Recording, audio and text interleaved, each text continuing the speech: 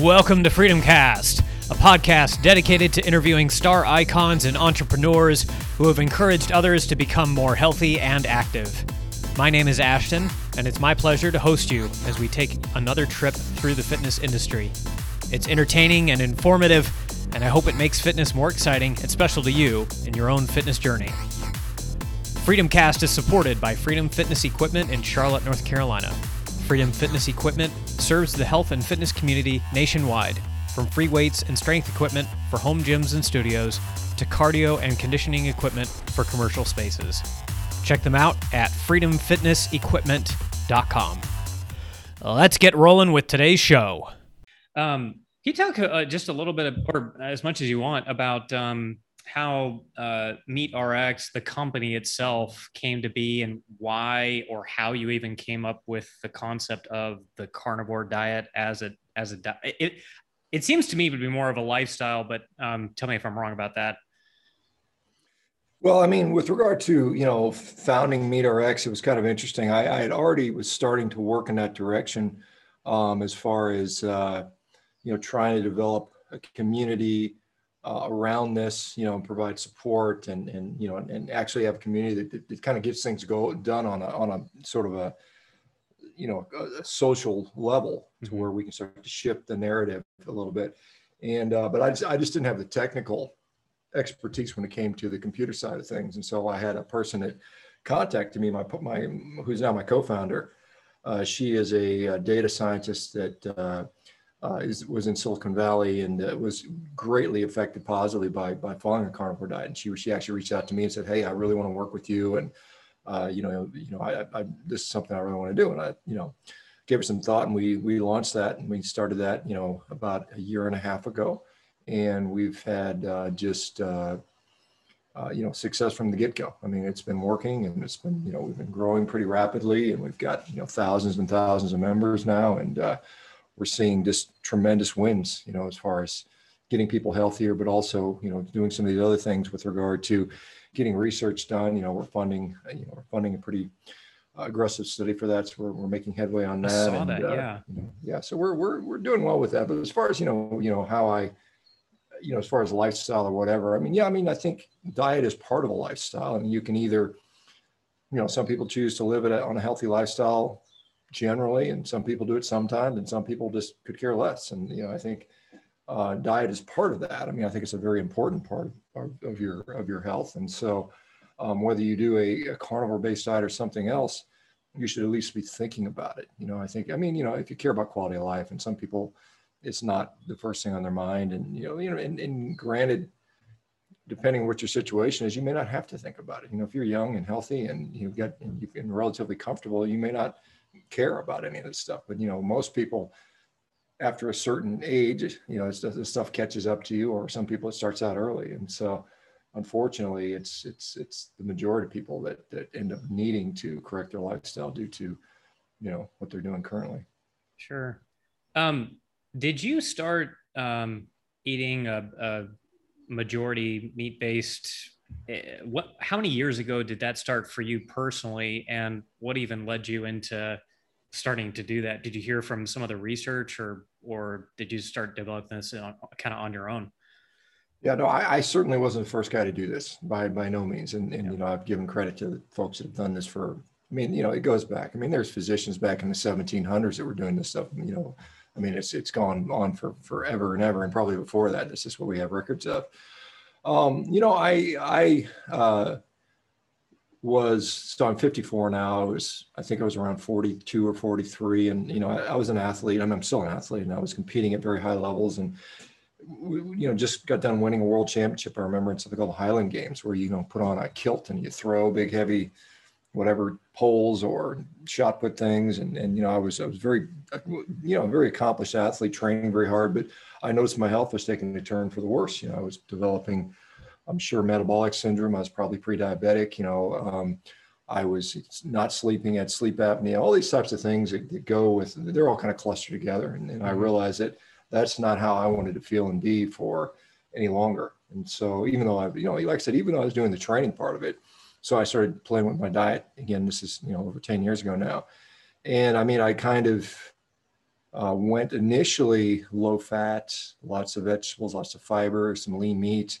Was able to lose weight doing that. That does work. Yeah. But I was just miserable. I mean, I was just like, I can't live this way. There's no way I can sustain this. I mean, it's just not what I'd want to do for the rest of my life. And I was hungry all the time. I was, grouchy. And I remember the nurses at the hospital, they said, "Hey, we like the fat Dr. Baker better." I mean, there's some truth to that. I mean, I wasn't that fat. I wasn't like fat, but I was just a big dude.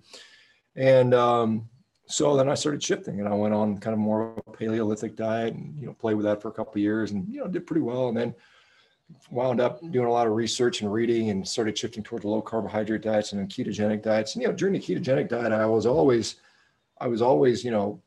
eating a lot of meat. I mean, I was like, this is part of it. I'm going to do it. And I enjoyed it. And it just made sense to me, but I was still pounding all the big salads and doing some of the keto treats and fat bombs. And I just, I was better, particularly when it comes to satiety and appetite control. I felt there was more I could do. And then I started running these crazy, weird, nutty people just eating meat. I thought this is very bizarre, but I ended up kind of, this is on social media, and I was following these people and watching them and listening to them, and what they said made sense. And I started looking at some of their source literature and read it, and and then I said, well, what the heck, I'm just going to try it. And so I tried it initially I would just do one day. I'd say, I'm just going to do one day of eating steak and eggs, and I actually felt pretty good those days. And then I would string it into longer stretches, and eventually I got to where I was 1 month. So I'm going to do it for 30 days, and I was on social media. I had a little bit of a following at that point, not what I have now, but I mean, there's still several thousand people. Mm-hmm. And, we jokingly said, what am I going to die of? Surely this 30 days will just kill me. And, it was like scurvy or heart attack, or your colon's going to fall out because there's no fiber and all that stuff. And, at the end of 30 days, obviously none of that happened. Mm-hmm. And I felt great. I was like, wow, this is really interesting to me. After that 30-day period was over, I said, well, I'm just going to go back to eating my kind of regular, healthy, omnivorous diet. And I did. And I mean, literally within a day, I started feeling not as good. I was like, I'm starting to get aches back. My digestion's not feeling as good. My energy's worse. So I was like, screw that. I prefer to feel good. And so I went back to meat, and I've basically been there for now it's closing in on 5 years now. And, I continue to, not die. That's phenomenal. So just so people understand, are you talking about completely meat-based, as in zero vegetables, zero fiber, all animal byproducts, or do you have any other stuff outside of that? Yeah, I mean, that's pretty much it. I mean, if you look what I had today, I had 5 pounds of steak for breakfast. It's melon meal every day. Holy cow. That's a pretty typical day for me. I don't eat much else. I mean, over the 5 years, I would say probably 95% of my diet has been straight up red meat. That's been what it's been.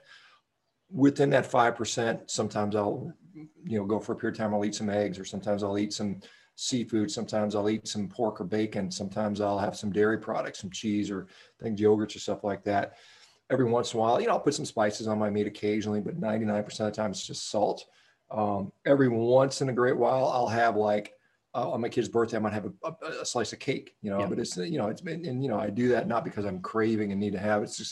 It's just kind of a social concession. I'll have a glass of wine from time to time, but I mean, generally, I would say, 99% of my diet is 100% animal based. And I honestly have never felt better. I mean, I perform as good as I've ever performed in my life. I mean, I'm just, it just works really well.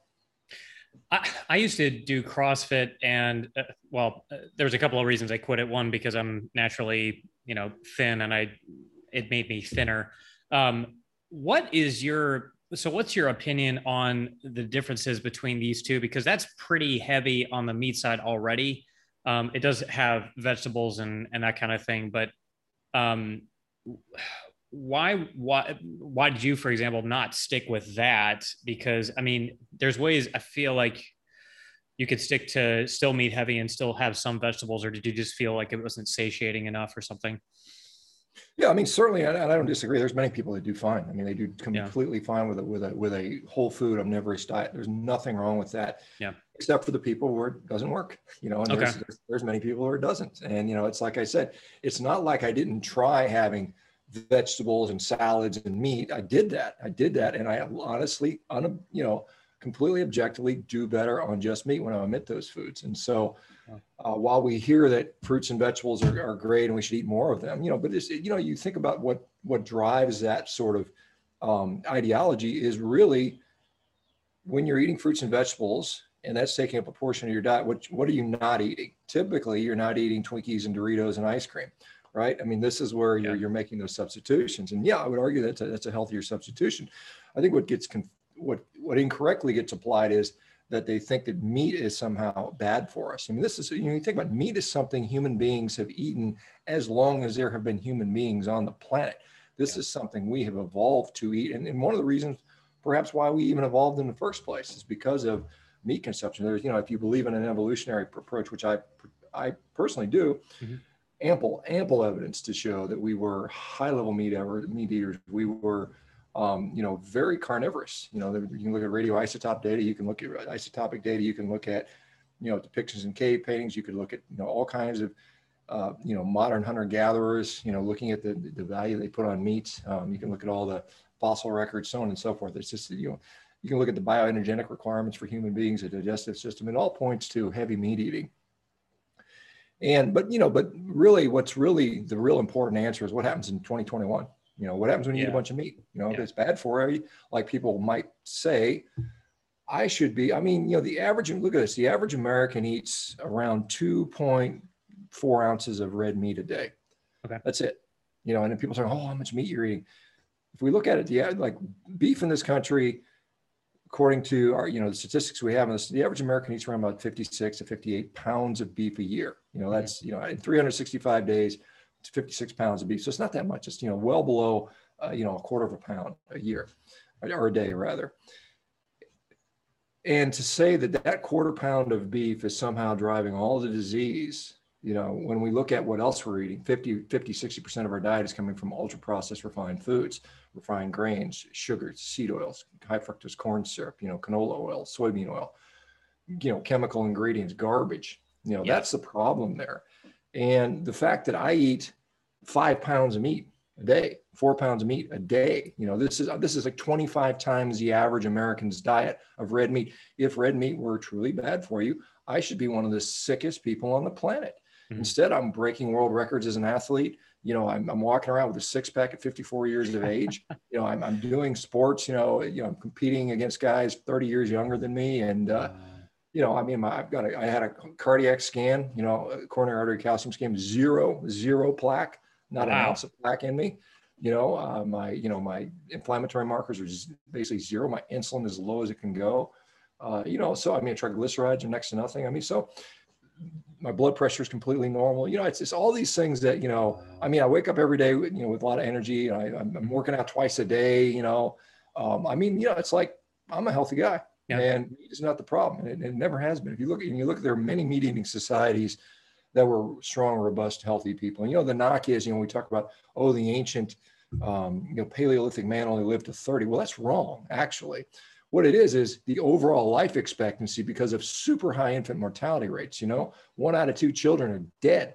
That automatically cuts your life expectancy in half. So if every child that dies at birth, the max you can be is 40. If you think at 80 right now, if 1 out of every 2 kids born today was dying at birth, our life expectancy would be 40 infant mortality rate. And you couple that with accidental deaths, infections, traumas, but the natural lifespan of these people was 70 and 80, and it still is in these indigenous tribes. And even back then, they found fossil remains of people that they suspect were in their 70s and 80s, thousands and thousands of years ago.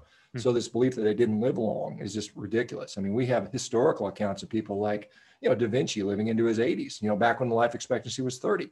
So we know that you can live long, and it's not because, it's not because you ate one way or the other. It's just because, you were fortunate enough not to be eaten by a lion or, in some accident where we had no medical care. So that argument about, they only lived a short period of time is basically garbage. Yeah, no, that makes sense. I'm going to address so this is a topic that's kind of near to my heart because my dad had non-Hodgkin's lymphoma. And you talk about the American diet and how that influences cancer and, cancer outcomes. We got heavy metals in our food and a bunch of other garbage that you mentioned right off the top there, which I totally agree with. How do you answer the red meat link? Because I think I'm not educated on this. You are far more educated on this than I am. How do you answer the questions or concerns about cancer specifically in regards to this? Yeah, that's a great question. That's one that comes up. And typically what we see is in regards to colorectal cancer. That's usually the strongest association, epidemiologic association around red meat. The World Health Organization through the IARC, the International Association for Research on Cancer, in 2015 proclaimed that unprocessed red meat was a type 2 carcinogen and processed was a type 1 carcinogen. Wow. That was based almost exclusively on epidemiologic studies. So basically that is, you take a big population and you say, how much red meat are you eating? How likely is it you get cancer? That's not a very good science. In fact, it's a very poor science. And often that very scientific collection process involves something called a food frequency questionnaire, where I hand you a 20-page booklet of foods, and you just go through and mark how much you think you ate in the last 6 months. The accuracy of that is horrible. We know that. In fact, the validation studies, when we look at the FFQs, I mean, there was one I looked at recently, it was done in 2018, looking at, I think it was a German FFQ, and they basically had people weigh, measure, and write down what they ate for 4 days. And they measured everything, with very, very good accuracy. 30 days later, they asked them to recall what they thought they ate during that same period of time. They only got, and they had 25 separate categories for food. And of those 25 categories, only 9 of them were they able to correctly get it at least 50% right. 16 out of 25, they weren't even 50% correct. So that's horrible. But the conclusion of the study was, well, it's good enough for nutritional epidemiology because they know the bar is so low for that. So first of all, that's the type of data we're looking at for probably 90% of this red meat causes cancer. And so when we look at the relative risk, and we've got to understand the difference between relative risk and absolute risk. So relative risk, according to that data, the World Health Organization is 1.17 for red meat, unprocessed red meat. So that's a 17% increase in your likelihood of getting cancer. Yep. That sounds big and kind of scary. But if we look at something called the Bradford Hill criteria, not until that number exceeds 200% or even 500% is it even considered relevant to consider thinking that it's possibly causative. If we looked at smoking, the number wasn't 17%. It was something like 2,000%, 3,000%. These are the percentages we're getting before we could infer that smoking causes cancer. So it's such a small, incredibly small relative risk, but more importantly, we need to understand absolute risk. And so if I said your relative risk of getting struck by lightning was doubled, you would say, okay, that's not very likely because I'm not going to get struck by lightning anyway, right? Your relative risk for winning the Powerball lottery has been doubled by doing this one thing. Is it meaningful? And so when we look at colorectal cancer, with on average about 4%, your odds of getting colorectal cancer are about 4%. Pretty low. Okay. I mean, it's not nothing, but it's, so the odds of you not getting it are 96%.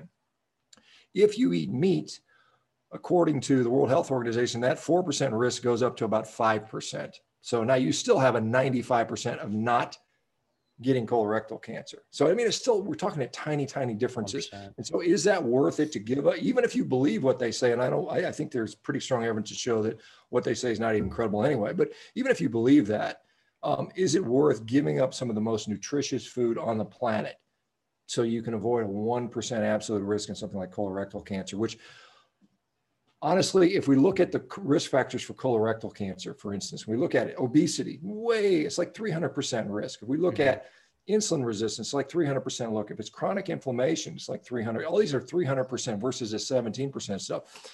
The biggest risk factor for colorectal cancer, believe it or not, is having a history of inflammatory bowel disease, Crohn's disease, or ulcerative colitis. That increases your risk by like 3,000%. These are real deal numbers here. And so, but what happens to people with ulcerative colitis and Crohn's disease that go on a carnivore diet? Guess what happens? The symptoms go away. Their disease goes away. Wow. So you completely mitigate your, so let's say you start out and you're the classic American, big beer gut, big beer belly, pre-diabetic, chronically inflamed, your risk for colorectal cancer is up there. Okay. Yeah. You go on a carnivore diet, you lean out, your inflammation goes away, your insulin resistance goes away. You've just decreased your risk dramatically. I don't care how much meat you have. So that tiny little 1% absolute risk is meaningless in the grand scheme of things. And so that's how you have to think about it. You have to understand all the factors that go into this stuff. It's not just the only thing that causes colorectal cancer is red meat, which again, it doesn't cause it. There's no evidence that it really causes. There are associations with it with meat eaters, but again, they don't distinguish a meat eater from a junk food eater. This is what we have. We have standard American diet versus Right. someone like myself who doesn't eat junk food, who exercises, who cares about his health. Very, very different risk pool. Yeah, that's what I was going to ask. So, if in those studies they studied someone who were to say just go on a regular, not a regular, a healthy diet, quote unquote, and go away from the norm, which is basically a bunch of junk food, and then compare that to say somebody who's eating, I don't know, even almost exclusively meat. Although I know that study hasn't come out yet, and you're working on funding it, because that seems like that would increase the factor in and of itself. Just eating this garbage compared to somebody who is just eating healthy. Maybe they were on the paleo diet. Have any studies been done on that? Yeah, there's studies that are similar. I mean, this is, when they look at sort of vegetarians and vegans where they claim that they have, better health outcomes. And they've done a study called the Healthy Shopper study. It was done, I think, in the UK about 10 years ago. Okay. And so they looked at people that were eating a vegetarian diet, shopping at a health food store, and they just found other people that shop at the health food store that weren't eating a vegetarian diet. So these are people that are all health conscious. No difference in the outcome. Basically, if you remove the junk food from your diet, your mortality is better, your cardiovascular outcomes are better, your cancer outcomes are better. This is not something that should surprise anyone. Yeah. And again, I go back to the point that we are suffering. We are in a pandemic of chronic disease right now: obesity, diabetes, cancer, autoimmune disease, gut diseases, mental health illness. All of these things are, for the most part, at least to the degree we see them now, are relatively modern diseases. And, the former equivalent of the Surgeon General in the UK very rightly said it's preposterous to think that an ancient food is causing a modern disease. I mean, like I said, we have been eating meat in some cases tremendous quantities for millennia as human beings, and we never had these issues. If you look at the Canadian First Nations people, when they went away from their meat-based diet in the 1960s in some places, their cancer rates went up, when they included processed food, the grains, the flours, the sugars, so on and so forth, the packaged foods. Their cancer rates went up significantly. When they were on their standard, eating a bunch of meat, seal meat and seafood and, caribou, they were very, very low. So, I mean, it's, we just have ample evidence that this is not the issue. Sure. Real quick on your credentials, I know you're a doctor. What kind of medicine do you practice? So my background was orthopedic surgery. So, I went to medical school and, was practicing general orthopedic medicine. Basically I was doing hip and knee replacements and shoulder replacements and sports medicine and trauma surgeries and all that stuff. That was my background. I did that for about 2 decades. At this point, I founded this company, and now I focus solely on nutrition and lifestyle. So I don't actively, I have an active medical license. If I decided I wanted to go back to that, I could, but I'm not really, at this point, I'm so passionate and interested about lifestyle that's where my focus lies these days. So yeah, but I mean, I'm a classically trained physician. I was, a person that graduated, with honors from medical school and all that stuff. And I was a trauma surgeon in Afghanistan and, did all kinds of interesting stuff with regard to medicine. But I found out that, unfortunately, I think the healthcare system is painfully broken in many ways. I mean, it's not that there aren't good people in there and good things can happen, but we have a systemic problem. It's systemically broken. And I just got frustrated dealing with it and decided to make an impact another way. And that's what I'm doing today through MeatRx and some of the other stuff I'm doing. That's why I love the kind of stuff you're doing. I went into, actually had some low back pain from powerlifting recently. And the first thing that they did when they went in, I went in the urgent care just to get it checked out. One of the first things they prescribed were muscle relaxers and aspirin. I didn't ask them for drugs. I had never mentioned drugs. And that, you talk about problems with the medical field. The first thing they throw at you is not change this lifestyle habit, change that, change the way you're eating, whatever. It's let's get you a quick fix and hopefully that'll satisfy whatever you're going in for. I find it to be mind blowing. Well, I mean, that's because that's what so many people go in are expecting. I mean, that's why they go to the doctor, because they want the drugs. I mean, in many cases, and so most of the people want that, and that's what they tend to give them. And so they make that assumption. They're not going to talk to you about what's going on in your diet and your sleep and how you exercise. I mean, and to be fair, most physicians aren't trained in that. They just don't have the expertise. You don't go to the physician to learn about how to eat or to exercise or even healthy behaviors, quite honestly, because physicians don't really have that unless they independently have an interest in that, but it's not taught to them during their medical curriculum.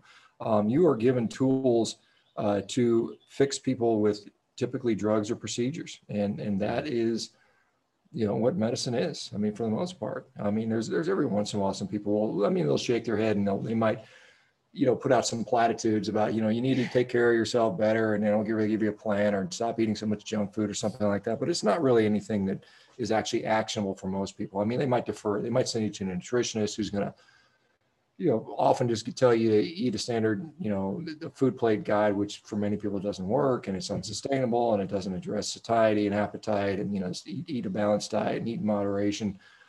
I mean, that's what everybody's doing. I mean, in many cases, that's what they're trying to do, and moderation doesn't work for most people. Speaking of which, you talk about that food plate and the whatever it is that pyramid, FDA, the food pyramid that I guess the FDA came up. Like, where in the heck did they get, like, I think grains at the bottom are the biggest category. I mean, what's any logical reasons behind that? I'm sure they have. Those numbers are largely arbitrary. I mean, they pick out 5 servings of fruit and vegetables a day. I mean, it's all arbitrary. There's no magic sort of thing that gets it. This is all arbitrary stuff. The 11 grains and servings. You have to remember that the United States is tremendously blessed with farmland, and we produce a lot of grain. We produce an absolute tremendous amount of grain for the United States and throughout the world. Yeah. And that is one of the functions of the USDA, is promote agriculture. And so their food pyramid, their food guide has to support the agricultural system. And so that, those companies that feed into that actually help fund the USDA. And so the USDA is compromised in its interest. Its interests are competing with what is maybe perhaps a healthy diet. I think that, a grain-based diet certainly allows for calories. I mean, it's a cheap way to get calories out to people. Yeah. However, it is unfortunately relatively poor quality food. I mean, it really is. I mean, it has allowed civilizations to sort of develop and people to stay in one place, because, before, when you're hunter gatherers, it's hard to establish cities when your food supply keeps moving around. You can't do that. So once you kind of consolidate the food supply, now you can develop cities, and then the structure that goes with them, and then the political structure and the civilization. And so that has been, either, depending on what you believe, either a good thing or a bad thing, but certainly has allowed for civilization and collective intelligence and, innovation and specialization and this type of stuff.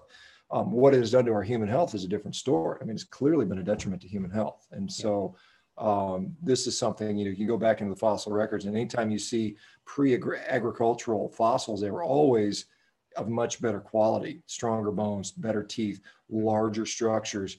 Once you see these post-agricultural societies, the brain size is actually, most people don't know this, the human brain size has actually shrunk about 200 cc's, cubic centimeters, since about 100,000 years ago, as we went away from this, our food supply, which was largely these big, large mega herbivores with lots of fat and meat and lots of calories and very nutrient dense, to having to rely on grains and smaller animals and leaner meats and processing plants. But that's the reality of our human existence.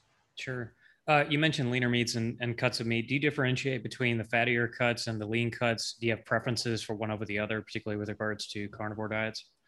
Well, I think, obviously, if you're eschewing carbohydrates, you got to get energy from somewhere. And protein is not necessarily the best source of energy. You can convert, protein into glucose to the gluconeogenesis, but it's not the easiest process. So you have to get a requisite amount of fat. And, I think ancestrally, it's pretty clear we were hunting large mega herbivores, which tend to have a decent amount of fat in them. And so, and most people prefer a better marbled steak. It just has more flavoring. I think there's a reason. There's a visceral reason, but I think it matches physiology. So I tend to, get at least a certain amount of fat in my diet. I couldn't survive on skinny, skinless, boneless chicken breast for the rest of my life. I would die. I mean, you have to have a certain, I'm literally, you would probably get sick and die, but you have to have you have to have a certain amount of fat. That fat's going to vary from individual. Someone who's highly active, like me, probably I can get away with a little more fat than somebody that might be a little more obese in some cases, but it depends on, it also helps with satiety in many cases. I know, for instance, for some reason, I'm still trying to figure it out.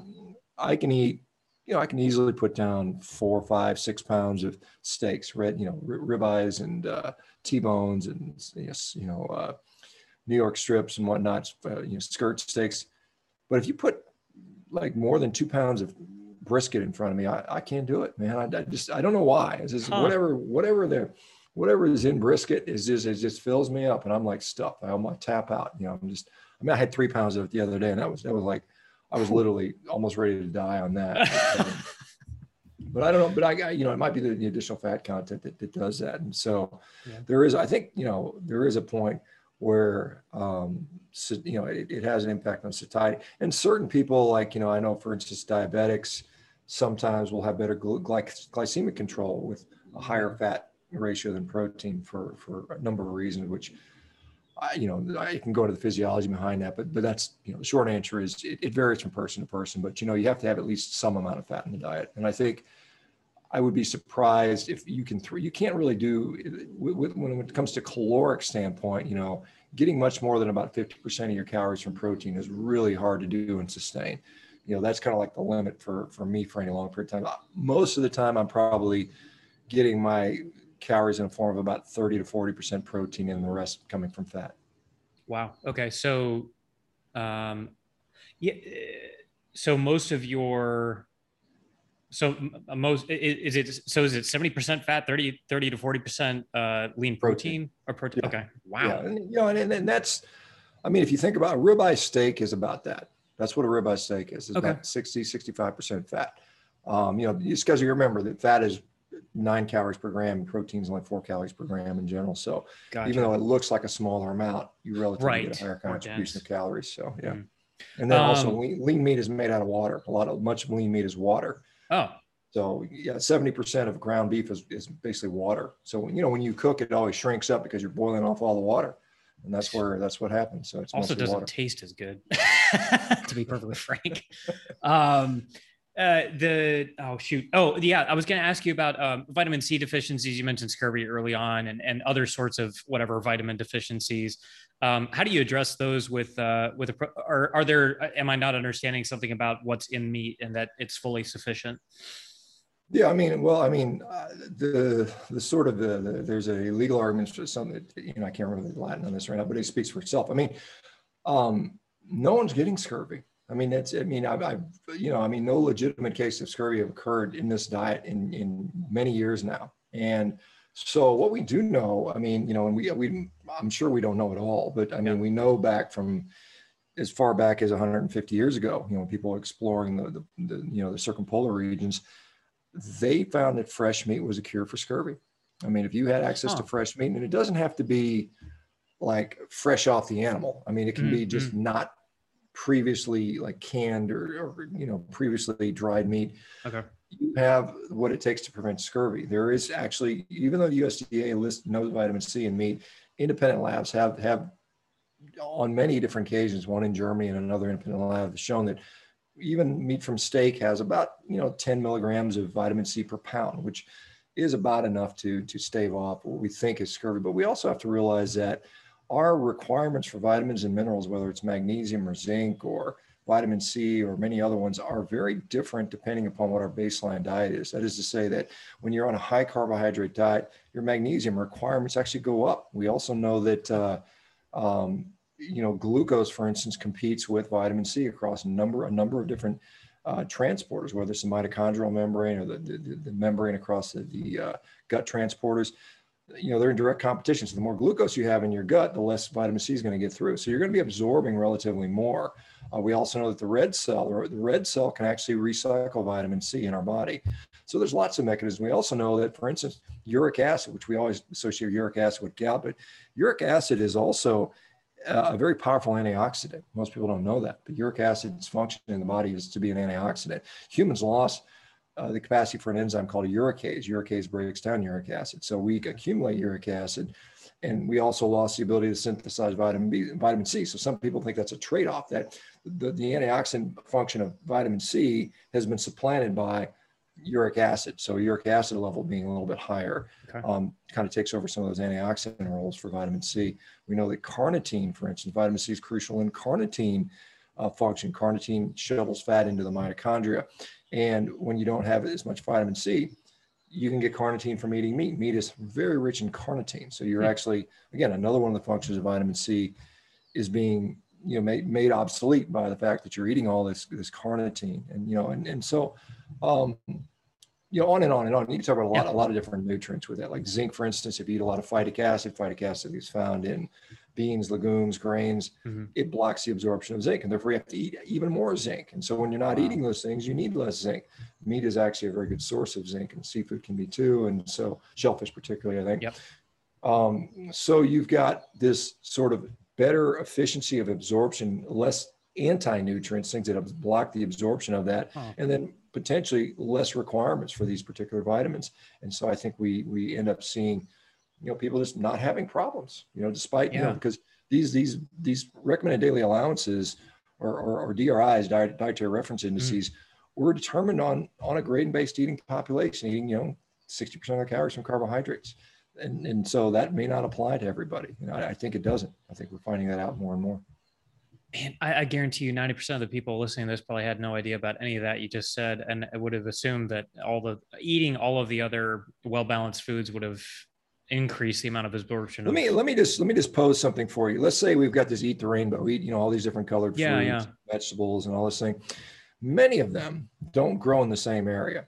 Many of them don't even grow on the same continent. How would you propose even 500 years ago, you would be able to eat this diet? I mean, it doesn't make sense, right? What would the average person 500 years ago would probably eat a very limited diet of animals around them that they could hunt and whatever small amount of, edible root vegetables and maybe some fruit that was seasonal they could get. It would be a very, very limited diet, and then if you can tell me what fruit or vegetable grows in every single climate, in every geographic region, and every, time of the year, then I'll believe it's essential. But I can tell you what lives in every single climate, in every geographic region, every single time of the year are animals. You can always find an animal to eat.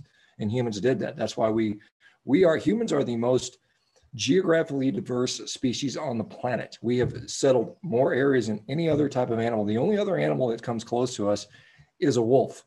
Wolves are the second most geographically diverse animal on the planet. And guess what wolves eat? They eat basically a carnivorous diet, right? Because they can find little rabbits and critters to catch and eat, or deer or something like that. So, just from common sense, you think about that. How you're saying I have to eat this. I'm like, how would someone 500 years ago eat this before we had modern refrigeration and transportation? Right. It's impossible. Yep. So I mean, this balance, eat 35 colors and a wide bounty of fruits and vegetables is based on trying to sell crap to you, basically. Yeah, I feel like we're spoiled here in the U.S. with how much, just the availability of food sources too. I mean, it's like that in other countries as well. But wanted to talk about your fitness and weightlifting career as well, and you break world records. Can you talk a little bit about that? People might not know. Sure. I mean, I've like I said, I've been an athlete my whole life. So I mean, I guess where I, in medical school, and in fact, it was interesting. I actually dropped out of medical school for a while to go play professional rugby. I left to go to New Zealand. Wow. Back, after my first year of medical school, I just kind of I said, hey guys, I'm going to quit and play rugby for a while. I know they people in medical school thought I was nuts. And I maybe I was, but I had a great time, and I played at this high level of rugby, and I played, for the military, the armed forces, combined services team, and a lot of high level teams in the U.S.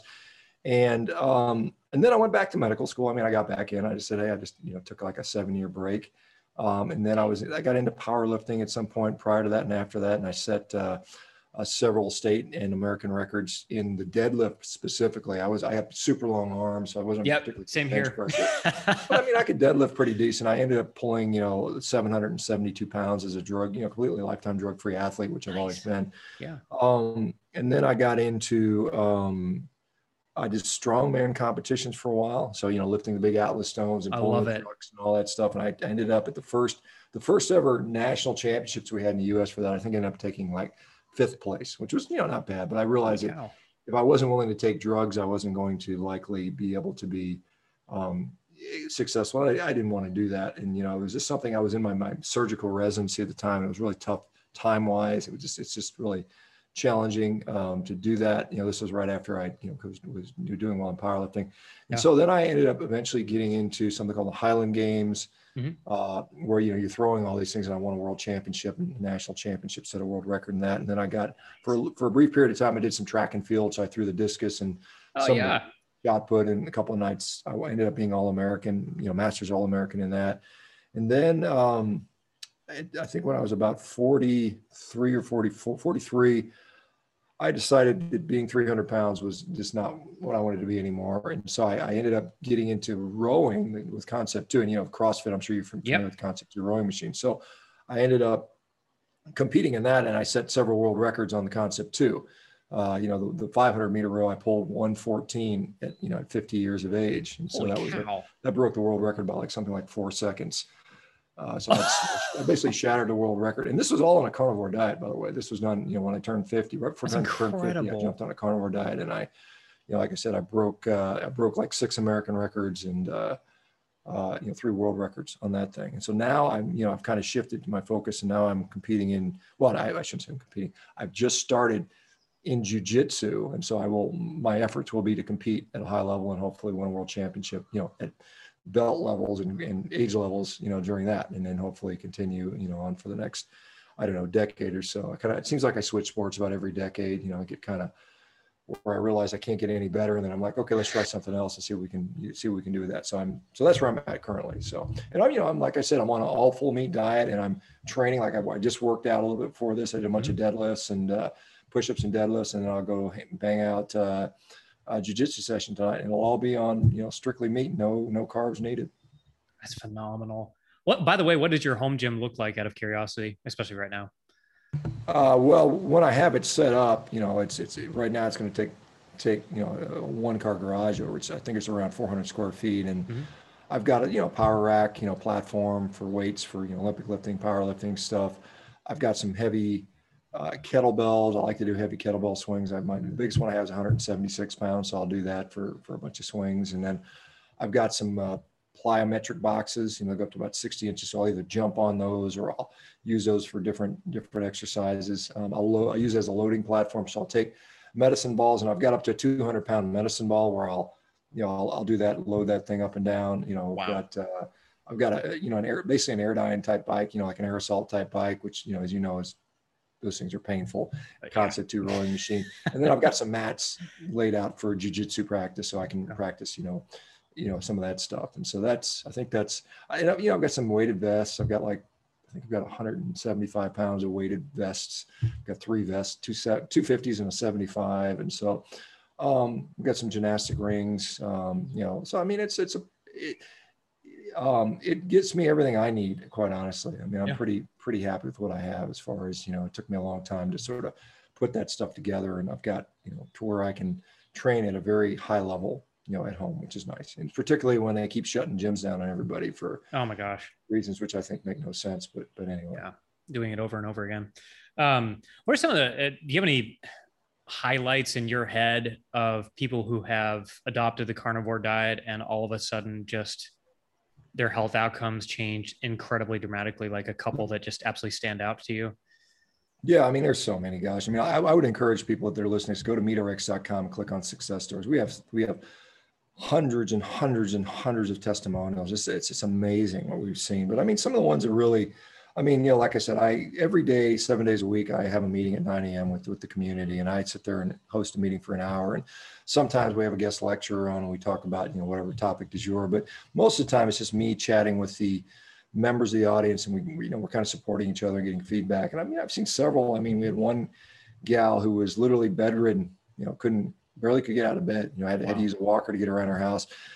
You know, fast forward 6 months later, she is now out there running around, dancing in the street. She was out in the rain dancing in the street because she was so happy and overjoyed. I mean, I've got people that I had a gal who's, you know, she's lifetime of cerebral palsy, never could exercise.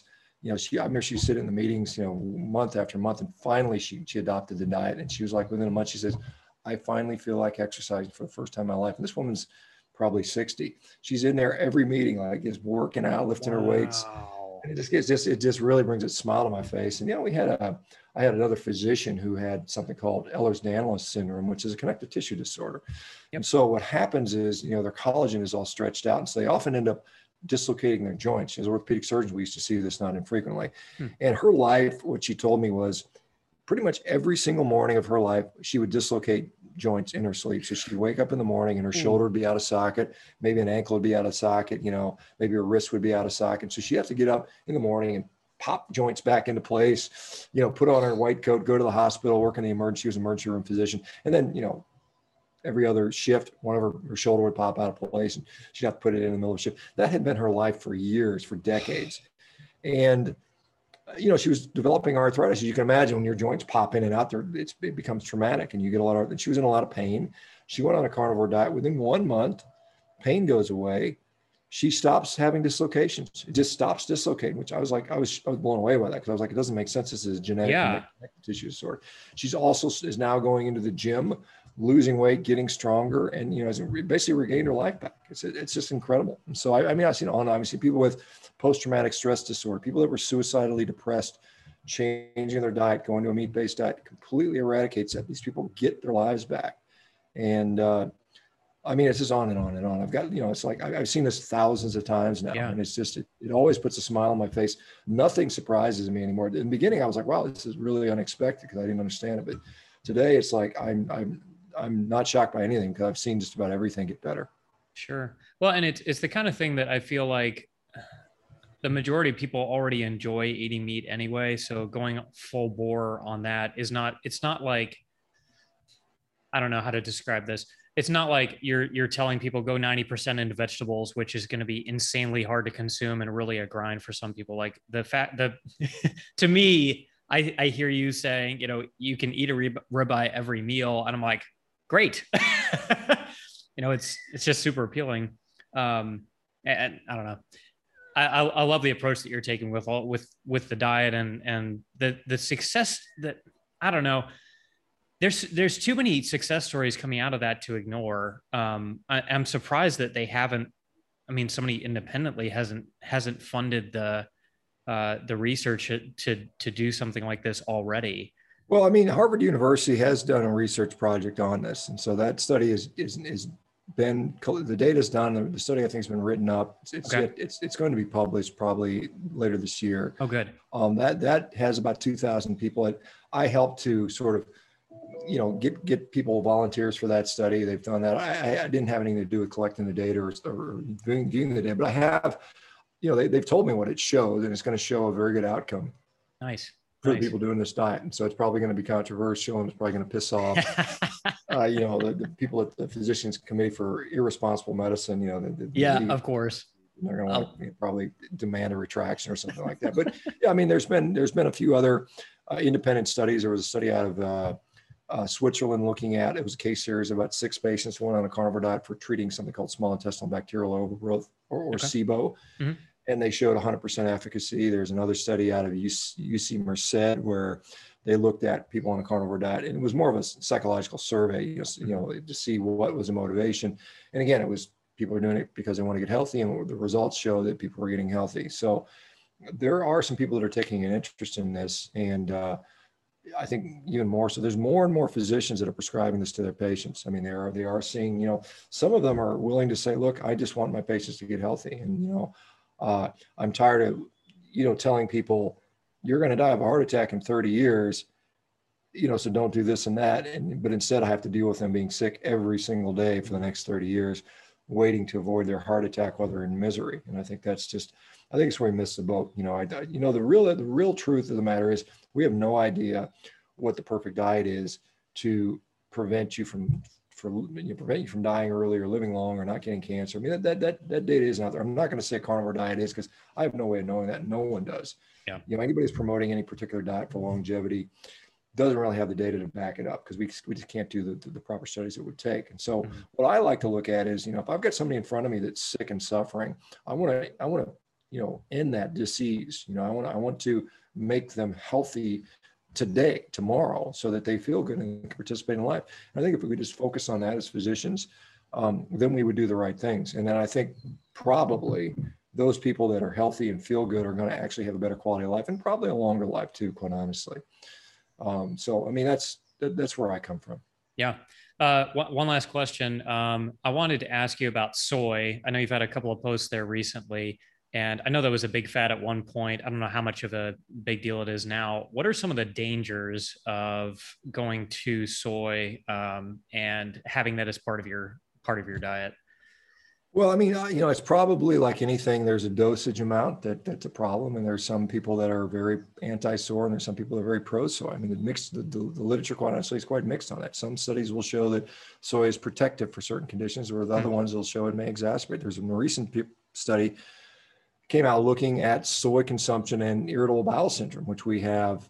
It's a growing epidemic. So many people have poor gut function, and we see that soy has now been incorporated into a lot of food. I mean, if you go and look at the American diet, a lot of what we get through particularly processed food is soy based, and we have a soy in a lot of. They sneak it in everything, and in fact, the number of calories people eat from soybean oil exceeds what we get from beef in the United States right now. Which most people would be shocked by that, but you actually eat more soy. I mean, the average American eats more soy calories, than they do beef calories. And so there are problems, I mean, one of the problems with soy, soybeans contain trypsin inhibitors. Trypsin inhibitors are anti-proteolytic compounds that prevent the breakdown of protein. And so it decreases the efficiency by which you can absorb protein. And so, some people talk about it, having estrogenic properties, and that's a plant phytoestrogen. Whether or not that's a real effect or not, that's very controversial. Some people seem to think so, some people don't. Some people think you got to be drinking it taking it in massive doses for it to be a problem. I don't consume any soy or at least not knowingly. So, I mean, I think it's something that, you can get. There's better sources of protein. I will say that. And, I would certainly point to any animal protein to be a better source of protein, than soy, for many reasons. Yeah, I understand. Where can people find you? I know you've got website and all that, just for people who don't know. Yeah, I mean, so my preference place of having people find me at MeatRx, you can sign up for free, for a month for free there. I'm there every day, 7 days a week. 9 a.m. You can talk directly to me, just like we're having a conversation now. Awesome. That's my preference because I like to be able to interact with people and actually develop some sort of, to find out what the nuances because they're questions. I mean, I'm on Instagram, Shawn Baker 1967, ShawnBaker1967. I'm on Twitter at SBakerMD. I've got a YouTube channel, Shawn Baker, which I put up a video most days. But yeah, I mean that's kind of some of my social media posts are somewhat inflammatory. I mean, sometimes that's done intentionally. I mean, I want to get people to be passionate about things. I want people to think about things, I mean, I think most people are, when they meet me in person or they talk to me, they say, well, you're very different from your social media posts, but it's a different medium. You've got, Twitter, you got 280 characters, and trying to tell a story and, it's tough to impart humor or nuance into some of these social media posts. And so some people don't get it. I mean, sometimes I put stuff up there that most people find it to be very funny, and there'll always be some people that get very offended. Of course. And it just drives me a little bit, sometimes I just block those people. It's kind of useless. If you're so easily offended, I don't have a use for you. So go away. Just don't be on social media. Yeah, exactly. Yeah, welcome to the internet. Right, exactly. Yeah. You're welcome to life. Yeah. You're walking into the offended zone. Right, oh, exactly. geez. Well, thank you so much, Shawn. Really appreciate your time. And you guys, if you haven't checked out his work and the website, please do. And hop on those calls with him in the mornings as well. But thank you so much for being on. Really appreciate you. Okay. Well, thank you very much. Let me know when this comes out, and I'll be happy to sort of talk about it. So thanks a bunch. Thank you for listening. Please give FreedomCast a 5-star review on Apple Podcasts or wherever you listen to podcasts. It would mean a lot to our business. Plus, it's fun to read y'all's reviews. See you next time.